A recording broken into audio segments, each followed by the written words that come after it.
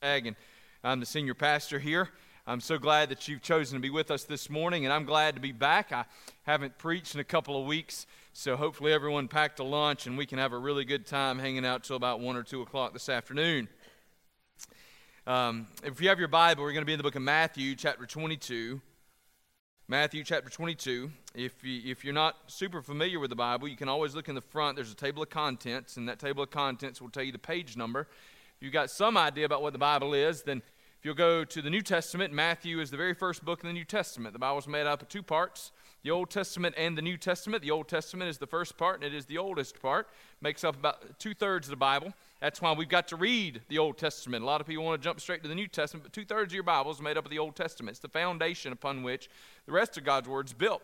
So the Old Testament begins with Genesis. The New Testament begins with what we know as the Gospels, the four sort of biographies of Jesus. And those are Matthew, Mark, and Luke, and John. And we're going to be in the book of Matthew, the very first of those Gospels as you're turning. Let me give you a few things to chew on. One thing that I neglected to have put in the announcements, but that should have been there, is we will be doing a Next Steps class on the last Sunday of this month. I don't know what the date is off the top of my head, but it's 2 weeks from today. We will be doing a Next Steps class on that Sunday afternoon at 4 o'clock in the afternoon. If you've got any interest in potentially joining our church or learning a little more about what it would be like to be a part of our church, I teach that and would love to have you be a part of that. We will meet in a conference room that is right outside that door, and behind that exit sign, there's a conference room. We'll meet in there at 4 o'clock 2 weeks from today. So hopefully you can join with us. This morning, we're going to talk about our first priorities, our first responsibilities. And it can be an interesting thing for us to jump into that, especially on the back end of a relatively tragic event that many of you have encountered just today.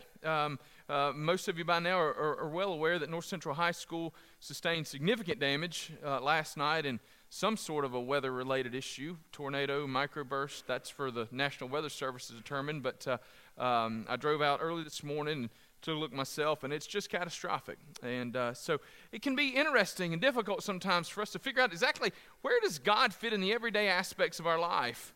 You know, what does this Bible have to say to me when my school has been bulldozed? What does this Bible have to say to me when the doctor gives me a diagnosis that I don't like? What does this word have to say to me when my relationships are not good? And Craig, how in the world does wrestling with a big theological concept like the love of God have anything to do with exactly how I live out my day-to-day life? Over the next 3 weeks, we're going to be considering what our core values are as a church body. And when people ask, what is Malvern Hill about? What I hope that you'll communicate and what I want you guys to know is that we really want to be about 3 things here at Malvern Hill. We want to love God, love others, and do our best to change the world. That's what we're about.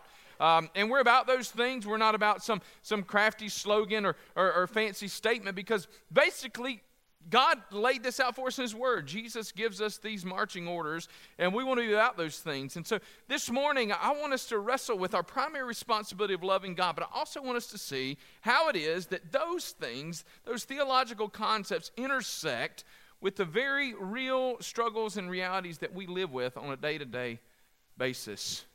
I also just want to say, for those of you that have lost your school, or at least for a little while, I'm sorry. Those are tough things. Tough things for our students to deal with, tough things for our teachers to wrestle with. So church family, y'all love them. We, of course, as a church, would do anything we can to support the efforts to see everything returned to some semblance of normal out in the North Central community, of which many of you are a part. All right, by now, hopefully you've made it to the book of Matthew, chapter 22. I'm going to ask you to please stand with me in honor of God's Word. And I'm going to read from Matthew chapter 22, verses 34 through verse 38. For those of you who might not be aware, I want you to know this is the Word of God. This is not the creation of any man, but these are the very words of God that He has spoken to us for our good and His glory, and for the upbuilding of His kingdom and the changing of this church, not only here but around the world. Let's read together. But when the Pharisees heard that He had silenced the Sadducees, they gathered together, and one of them, a lawyer, asked Him. Now the him in this passage is Jesus. Asked Jesus a question to test Him. Teacher, which is the greatest commandment in the law? And He said to him, you shall love the Lord your God with all your heart, with all your soul, and with all your mind. This is the great and first commandment. Let's pray together. Father God, I pray that you would give us understanding of your word today, to apply this to our hearts and our lives, God, to love you with all our heart and mind and soul and with all of our strength and with everything you've given us. Father, I pray that you would help us to put aside distractions and to focus upon all that you have for us this morning. I pray you'd be at work in this place. That, Father, there may be some here today who are far from you, that you would draw into your love and into your kingdom, that you would rescue them from the grip of hell, Lord God, and set their feet solid on the rock that is Jesus Christ. Of course, Lord God, we also pray for those in our community that have been affected by this loss. Lord, I pray that you'd be very real. We know that for students and young people, God, these are just difficult things to wrestle with. Lord, we don't understand why, but we are so grateful there were no injuries. Lord, I pray that you'd give wisdom to all of those who will be a part of creating a plan to care well for our kids in the coming days, weeks, and months. Father, be with us this morning. Forgive us for our sins. In Christ's name, amen. What is our primary responsibility? What is first? What's number one? I came across a graphic this week. It's supposed to be some sort of a personality test. And so in this picture, there was a lot of things going on, okay? So there was a phone ringing. There was a baby crying. There was a dog scratching at the door. The doorbell was ringing. Some of you are saying, hey, that sounded like this morning, didn't it? The doorbell was dinging, and there was a fire on the stove. And then it had a question, which would you do first? And then it had a list of answers. So, if you would go to the baby first, then you are, very motherly or parental in your instincts. If you'd go to the door first, then you're very hospitable. If you let the dog out first, maybe you love animals or you just don't like dirty carpets. If you dealt with the phone first, maybe you're somebody who likes to just handle your business. Folks, I want you to know that test was built off of a very postmodern understanding of truth that is not grounded in actual reality.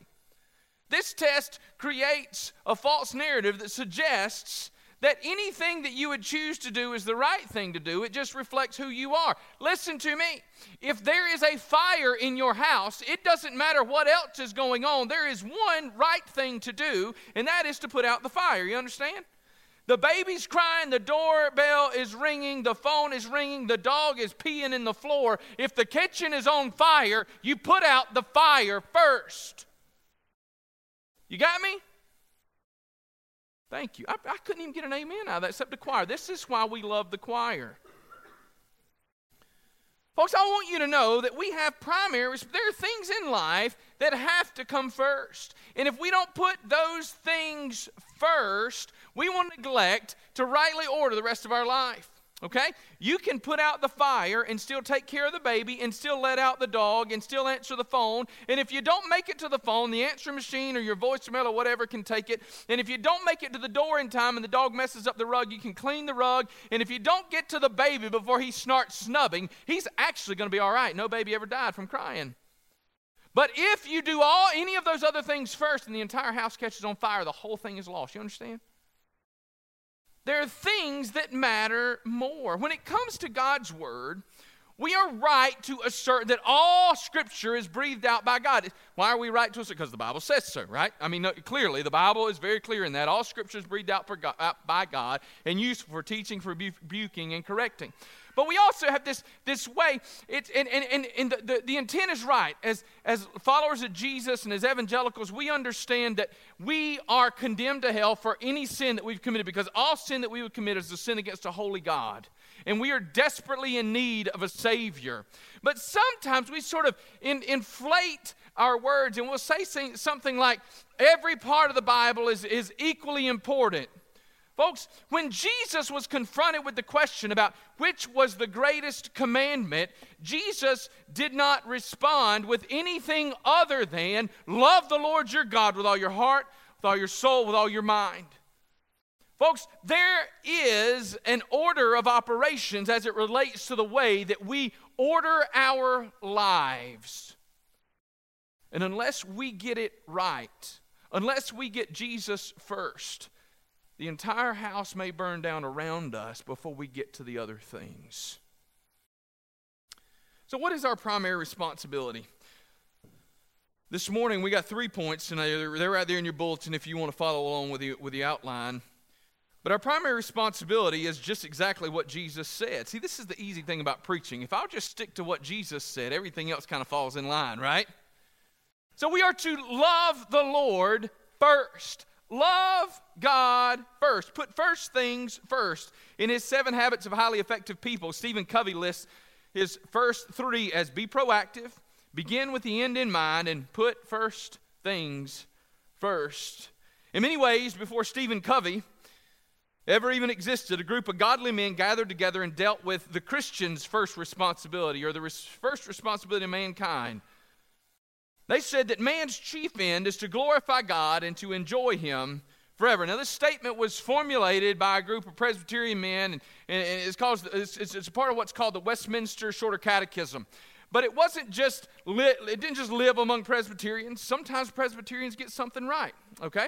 Not often, but occasionally. And this is one of those, and we know they got it right because it lived on through the Baptist confessions of faith for the next several hundred years. And so when we look at the London Baptist Confession of Faith or the Philadelphia Baptist Confession of Faith, they continue to say this. See, that's what we Baptists do. We look at what everybody else did right and we steal it from them. But this statement is formulated, and it becomes this template for all these Baptist confessions. But why were they right? Were they right because they were super smart? They were probably pretty smart, much smarter than me. But were they right because they were smart? Or were they right because they were called, bishop or pastor, or because they wore the right kind of clothes or looked the right kind of way? Maybe they were right because they had some of those really godly-looking beards, or they spoke with a really deep, solemn voice. No, they were right for one reason and one reason only. They were right because all they did was reformulate God's Word into a way that could be more easily taught in what was basically Victorian-era Europe and would eventually carry its way on over into into the colonies and throughout the United States.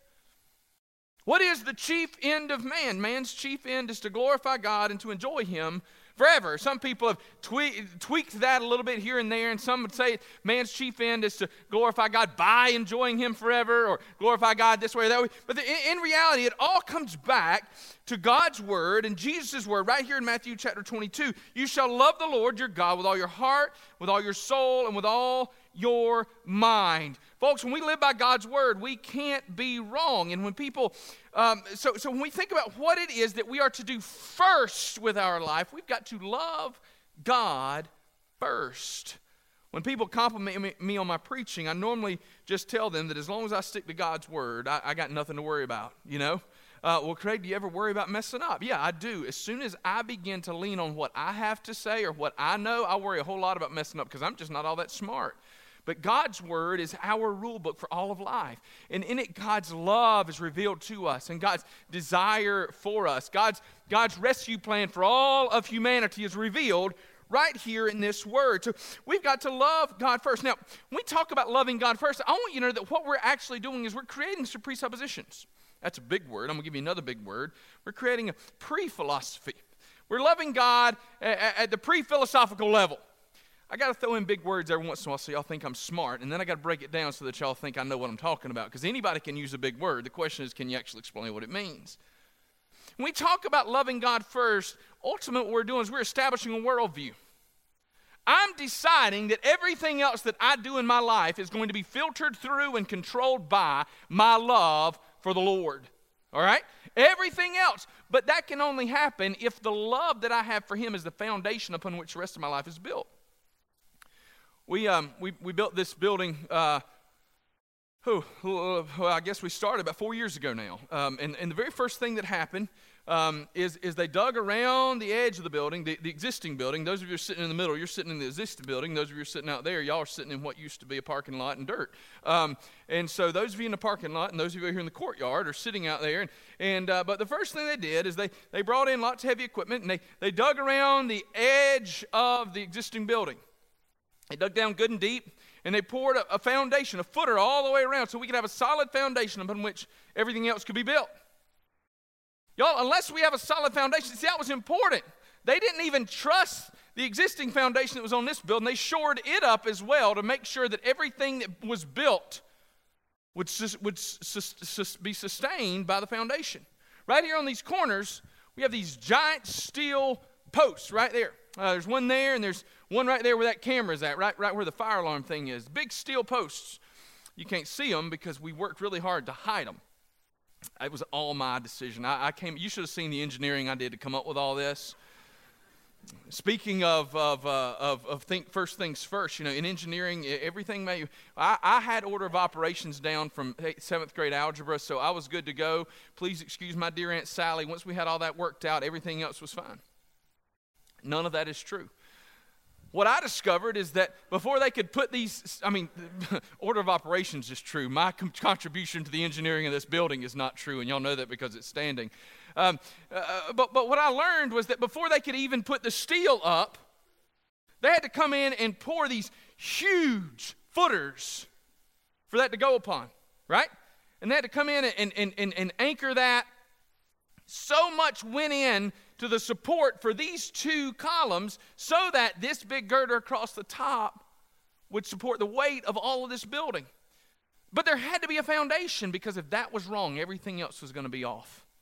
Everything else was, as a matter of fact, one of them was wrong. You remember that? One of them was wrong. They had to actually go back in and readjust the length of the steel because somebody poured the foundation wrong. Okay? Did I mention I didn't have anything to do with the engineering on this building? I just want to put that out again. Y'all, if we don't get our foundation right, everything else crumbles around us. And Jesus wants us to understand that the first, so that's what he says. He says, this is the great and the first commandment.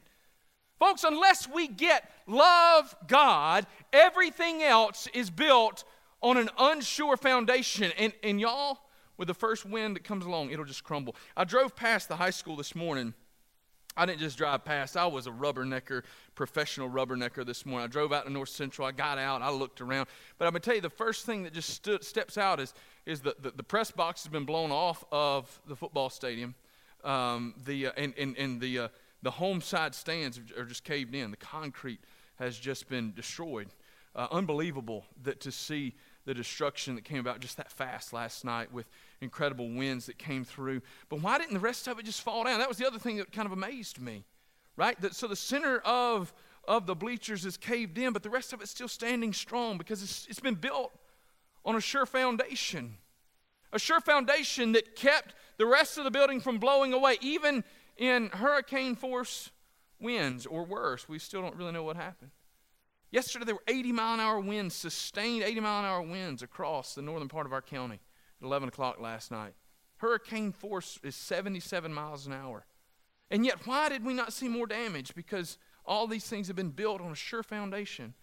Folks, as you consider where it is that something sort of ethereal like the love of God fits into the everyday aspects of your life, can I just tell you that to keep you from crumbling under the pressure of life, you've got to have more than brick walls that support the roof of your life. You've got to have a sure foundation upon which all of those walls rest. And that foundation begins with a love for a God who loved you first and loved you enough to send Jesus Christ to die on a cross for your sins. Jesus was asked, what is the first and great commandment? And Jesus didn't stutter. He didn't step back. Jesus said, love the Lord your God. Folks, can I tell you this morning that the primary purpose in all of your life is to love God with all your heart, mind, soul, and strength? The primary purpose of your life is to love God and to enjoy Him forever. It's not only your primary purpose, it's not only a primary commandment. Can I tell you, it is your greatest privilege. You've been invited into a relationship with the King of Kings and the Lord of Lords, and He says, I will be your friend. You know, there's never been a president of the United States in my 38 years of life who's ever picked up the phone and called and said, Craig, I'd love to be your friend. I mean, I keep thinking that maybe one day one of them will. Nothing. Doesn't matter. Nobody calls me. But the King of the universe is always ready to hear from me. My Heavenly Father. Love God first. Secondly, love God completely. Now, we're hard-pressed in this passage of Scripture to necessarily parse out all the individual meanings of the words. So here's what I mean by that. We aren't wrong to emphasize the aspects considered in heart, mind, and soul, right? It's okay for us to sort of emphasize, I mean, especially when we think about what love is. One of the things I talk a lot about when we do marriage counseling is we talk about how love is made up of at least three different parts, different kinds of love that we speak about in the English language. So we have sort of the emotional aspect of love. We have the commitment aspect of love, and then we have sort of the passion, the bodily response of love, the tingling in your heart, and then all those things that come along with it. When it comes to our love for the Lord, can I tell you that there's aspects to that love? And so he says you got to love the Lord your God with all your heart, mind, and soul. And it's appropriate that we acknowledge that there's the heart experience, that warm feeling of love that I have towards the Lord. There's the mind, that sense of commitment that I have that I have towards the Lord. And then there's the soul, that actual connection, that emotional connection that I have maybe with the Lord. But more than anything, if we're not careful, we can miss the forest for the trees in this passage of Scripture. If we overemphasize the individual components, we might miss the big picture that Jesus is painting for us. And the big picture that Jesus is painting for us this morning is that we are to love the Lord our God completely, with every inch and fiber of our being. Our love for God is to be so complete, so encompassing, that every single decision that I make or that you make in life will be influenced by your love for the Lord. This is what the love of family does. Because I have a family that I love, every decision that I make is made with the understanding that it will affect my family. Every single decision. I was talking with one of our folks just recently whose family keeps growing, and they've got to look at a new vehicle, and the decision about what vehicle they're going to purchase is going to be made based upon the kind of family that they have. Folks, when you got 4 kids or more, you don't get to go buy a sports car. I mean, I guess you can if it's like your 3rd vehicle or something, but right, I can't. I don't get to own one of those. And every decision I make as a family depends upon this. So let's just say that I wanted my 3rd vehicle to be something fun, a sports car, a Jeep, or something like that. Then that's still a decision that's going to relate to everything else. Why? Because I got to make sure that my family can actually afford that purchase, and that it's not going to take away from too many other things for us to go out and purchase what would only be a recreational or fun investment because of the size of my family.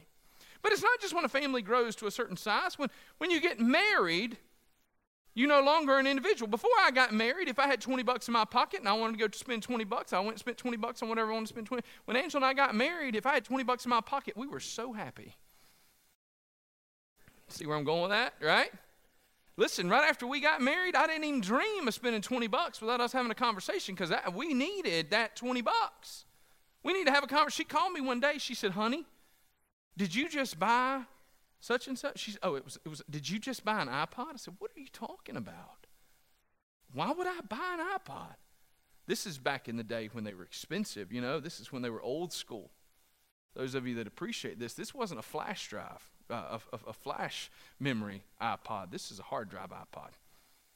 I said, "No, what are you talking about?" Somebody bought an iPod in Anderson. I said, "Baby, if I'm in Anderson and making large purchases, we've got serious issues to talk about." Well, our card had been hacked, and somebody had stolen our information and bought some candy at a drugstore and went and bought an iPod.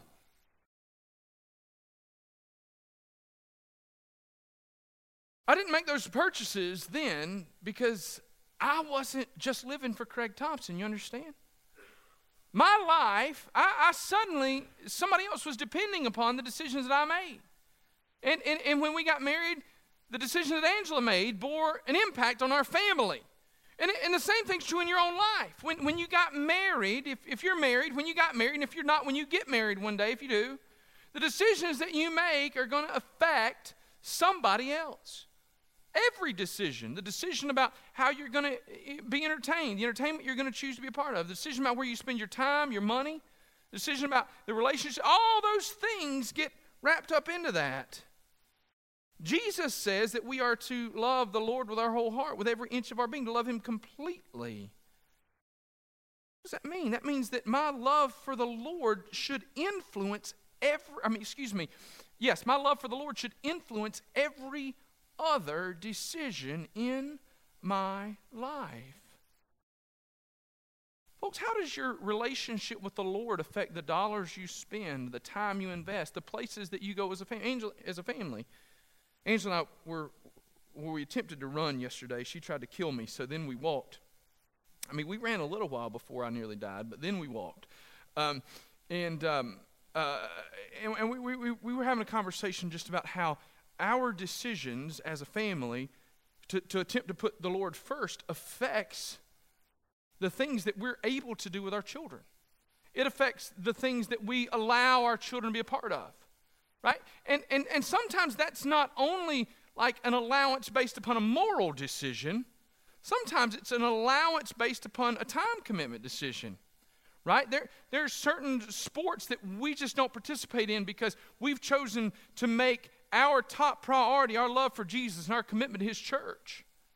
And so if this commitment, dance or sport or music or vocal coaching or whatever it might be, if this commitment is going to take me away from my local church 50% of my weekends, then that's automatically ruled out. And it's automatically ruled out because our commitment is to the church, right? Period. That's just where we are.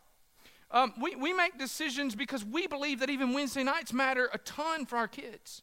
Wednesday nights here, we believe that. We believe that on Wednesday nights, they're obviously being taught, but on Wednesday nights it's also the place where they're forging relationships that eventually create accountability and real ministry among themselves. And so we're committed to Wednesday nights, which means that our kids get out of a Wednesday afternoon practice and they wander into the church building nasty, wearing their baseball clothes or their football clothes. We spray them down with whatever that spray is that you put on them so it stinks as bad as the kids, but at least everybody knows you made an effort, right?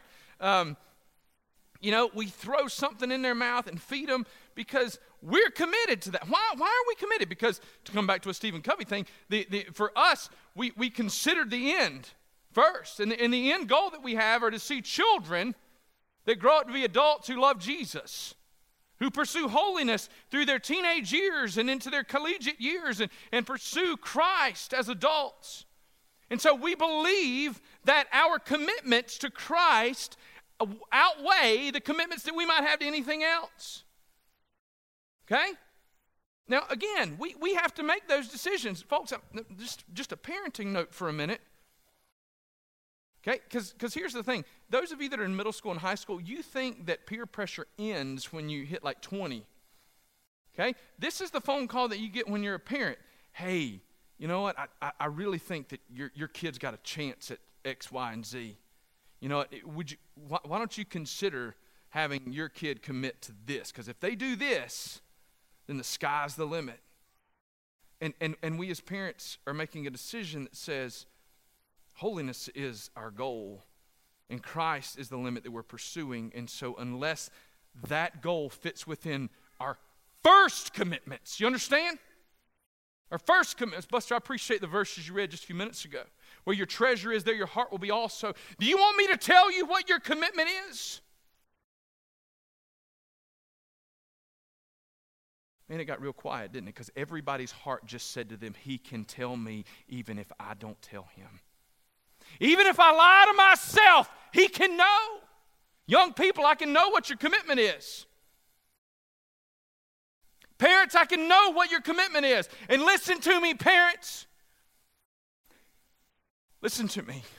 Many of you have commitments that are to satisfying and pleasing your children.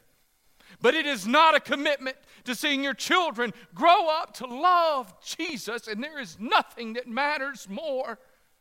He's not going to play professional baseball. There, I said it. I beat around the bush long enough, didn't I, Adam? I just need to go ahead and get it out there. It's not going to happen. He's not going to the NFL. How do you know? Because it's less than 1%. And if he does, he beat the odds and he got lucky. She's not going to the WNBA. Oh, and by the way, if he does get to play collegiate baseball, you're still going to pay for him to be there. So the $10,000 you spent the last 2 years to pay for him to go play all these other things so that you could make it all back when he went to play college baseball is just a lie that somebody sold you, because there ain't that much money. So what matters more? What is it? Because one day, dance is going to run out, baseball is going to run out, football is going to run out, volleyball is going to run out, and most of it's going to run out at 18 years old. You understand, parents? Most of it's going to run out at 18, and if they're lucky, they get to 22 years old, and then what's left when you've told them that the only thing that mattered was their commitment to this thing? Folks, Jesus matters more. He said, what is the first and greatest commandment? Make your kids happy. No. What is the first and greatest commandment? Love the Lord your God with all your heart, with all your soul, and with all your mind.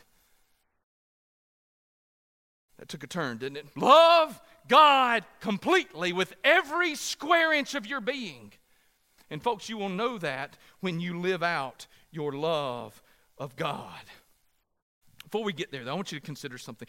Jesus spoke about this sort of mixed love in several places in the book of Revelation, but in one of the places that he spoke about it was at the church at Laodicea.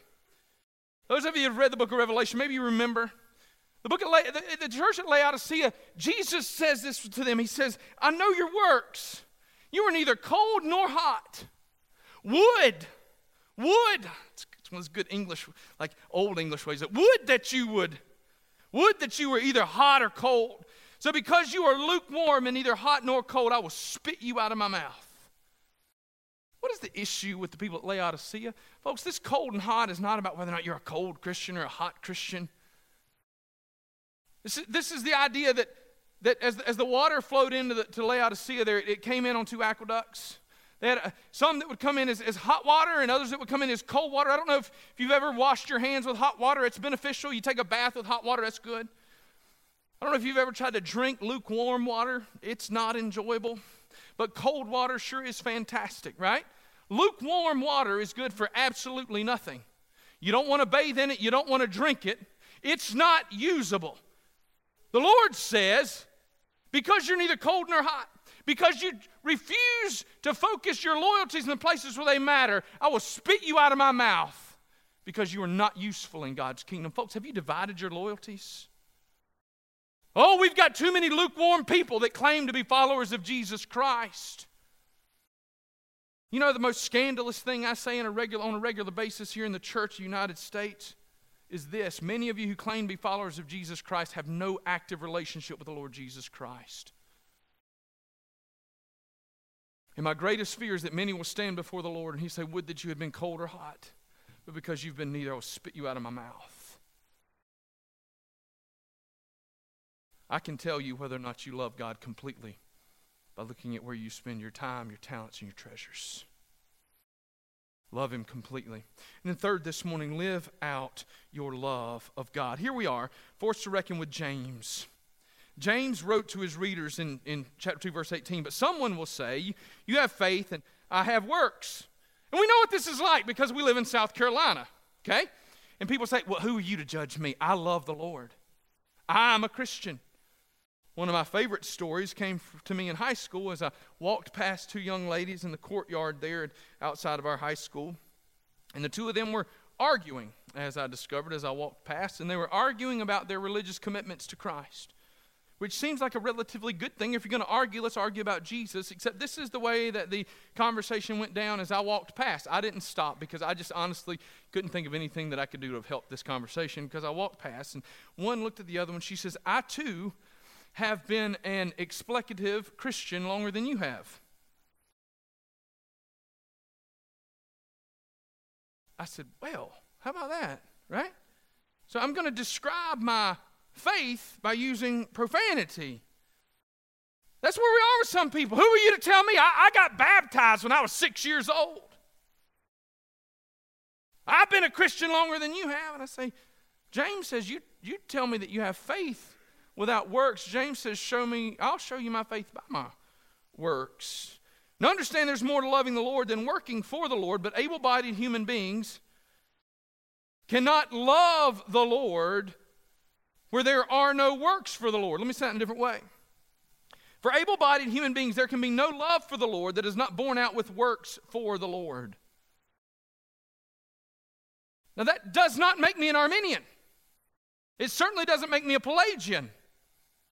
I'm not suggesting that we work our way into heaven. What I'm saying to you is that if you have a living relationship with the Lord Jesus Christ, the whole world should know it. I choose to be known, for instance, by my commitment to my wife. I choose to make my relationship with her a part of my being. I wear a wedding band because I want the whole wide world to know that I belong to her. I make it a commitment in my life to never have a conversation with anyone of the opposite sex for more than 5 minutes without making sure that they are aware that I am a married man. I'm married to a woman who loves me and whom I love and who takes good care of our children. That's a part of my being. I want to be known by that. I want the world to know.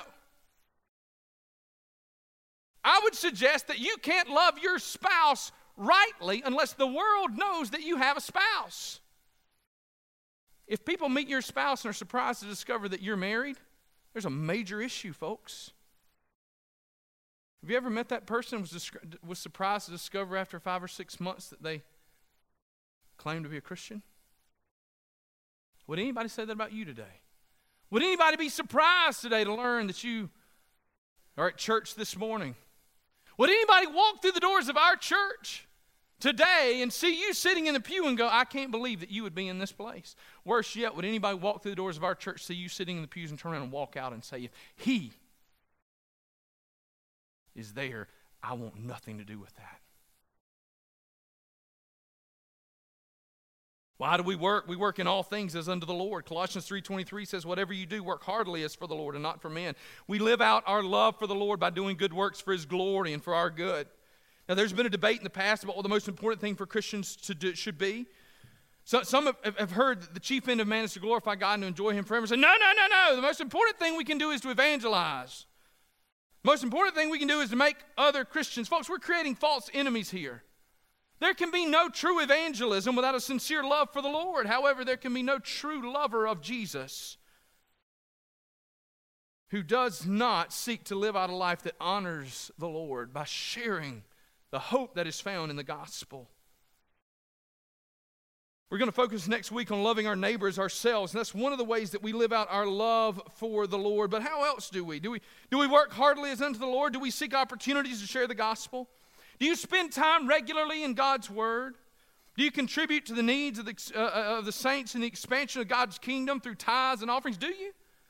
See, ultimately, and unfortunately, we see far too many cultural Christians. Now, you know who they are, and if you're with us, you know who you are. Now, a cultural Christian is a person that claims to be a follower of Jesus, but they don't live like Jesus. See, I have part of a sermon in here that I had to set aside in my outline because I wasn't sure if somebody I invited to church would show up today. But I'm going to go ahead and share this with you because I don't think that person's here. See, just this week I was told of just one more person who is not involved in a church because they see so many hypocrites. Now, what is a hypocrite? Just so you know, my second grader can tell you if you're not aware. A hypocrite's a person who claims one thing and lives differently. Now, you can be hypocritical about a lot of things, but particularly about Christianity. Those who claim to be followers of Jesus who lie at work. For this particular person, it was those who claim to be followers of Jesus and cheat on their spouses. Maybe those who claim to be followers of Jesus but neglect their own children.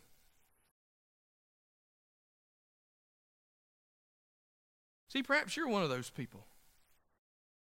You claim to be a Christian, but you aren't one. Not really, not if you're honest. So you've got the jargon down. You've got some people fooled, but you don't have yourself fooled, and you certainly don't have the Lord fooled.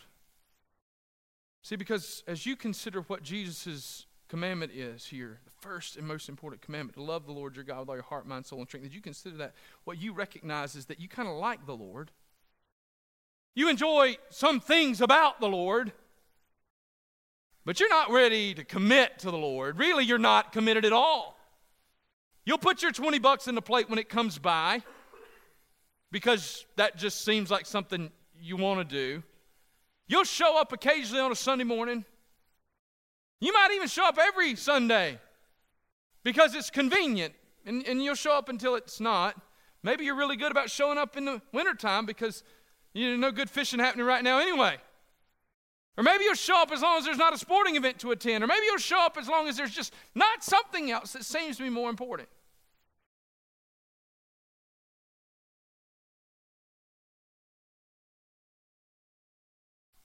But you don't love the Lord completely. You don't live out your love for the Lord. Some of you hide behind the lies that I've heard. Well, it's easy for you to say in your line of work, but in my line of work, I got to be tough. Folks, that is the lie.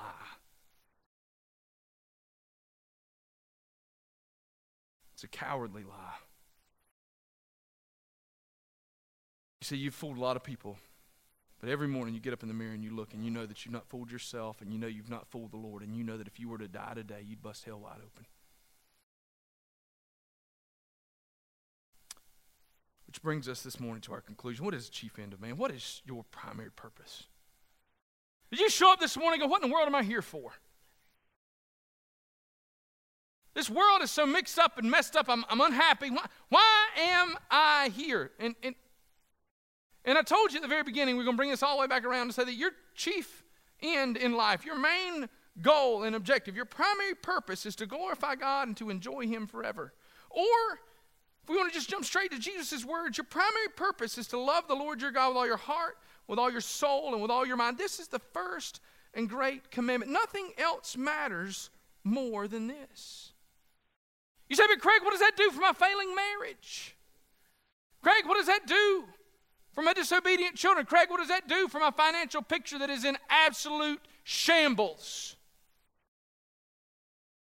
Folks, I want you to know that it's the foundation upon which everything else can be built.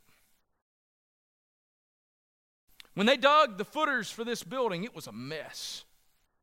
Nothing looked attractive. Nothing was pretty.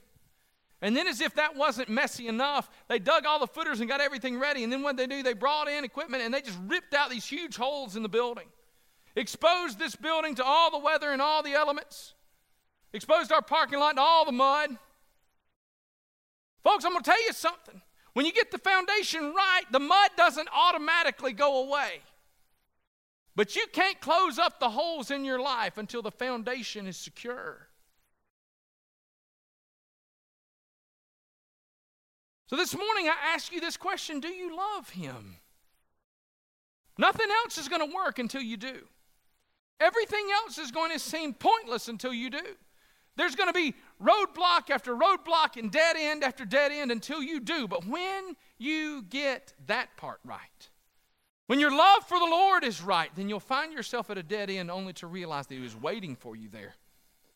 You'll find yourself at a roadblock only to recognize that it is His way of redirecting you back into His purposes for your life. You'll find yourself at the bottom looking up at the opportunities that exist well beyond this life. So do you love Him this morning? I'm not asking what have you done for Him. I'm asking, do you love Him? I'm not asking what has He done for you. I'm asking, do you love Him? I'm not asking what other people say about you. I'm asking, do you love Him? I'm not asking what your kids think or your wife thinks or your boss thinks or your mom thinks or your friends think. I certainly don't care what your grandma thinks because she thinks you walk on water. I want to know, do you love Him? Do you love Him? What does Jesus know about you? Does Jesus know you love Him?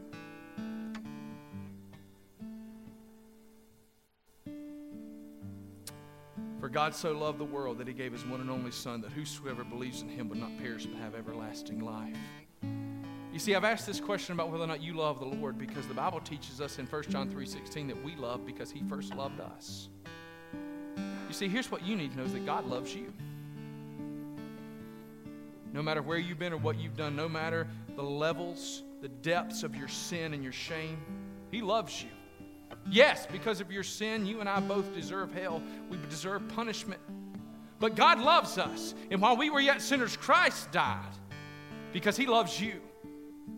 This morning, will you let Jesus love you, and will you love him with your whole being this morning?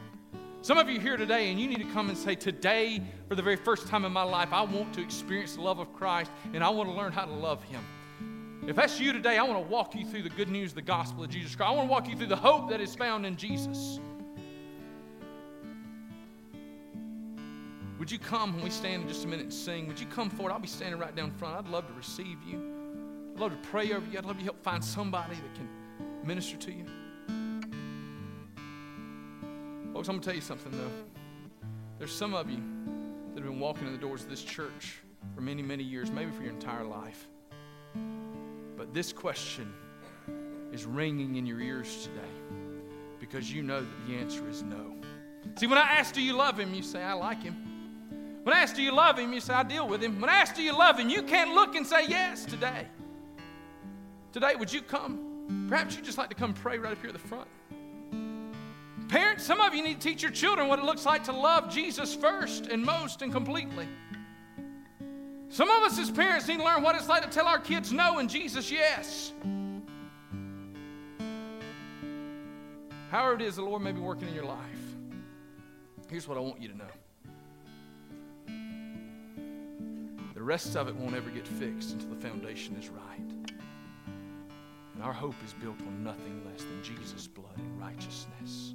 We dare not trust the sweetest frame, but wholly lean on Jesus' name. On Christ, the solid rock, I stand, and you can stand with me. Do you love him? Will you come today as we stand and sing? Join with me as we pray. Father in heaven, I pray that you would work through your word this morning, that your Holy Spirit would move among us, that you would be active, that you would draw sinners to yourself, draw believers in a deeper relationship, Lord God, and draw us all into a greater appreciation for who you are and what you've done. In Jesus' name, amen. Stand with us this morning as we sing. There's a place.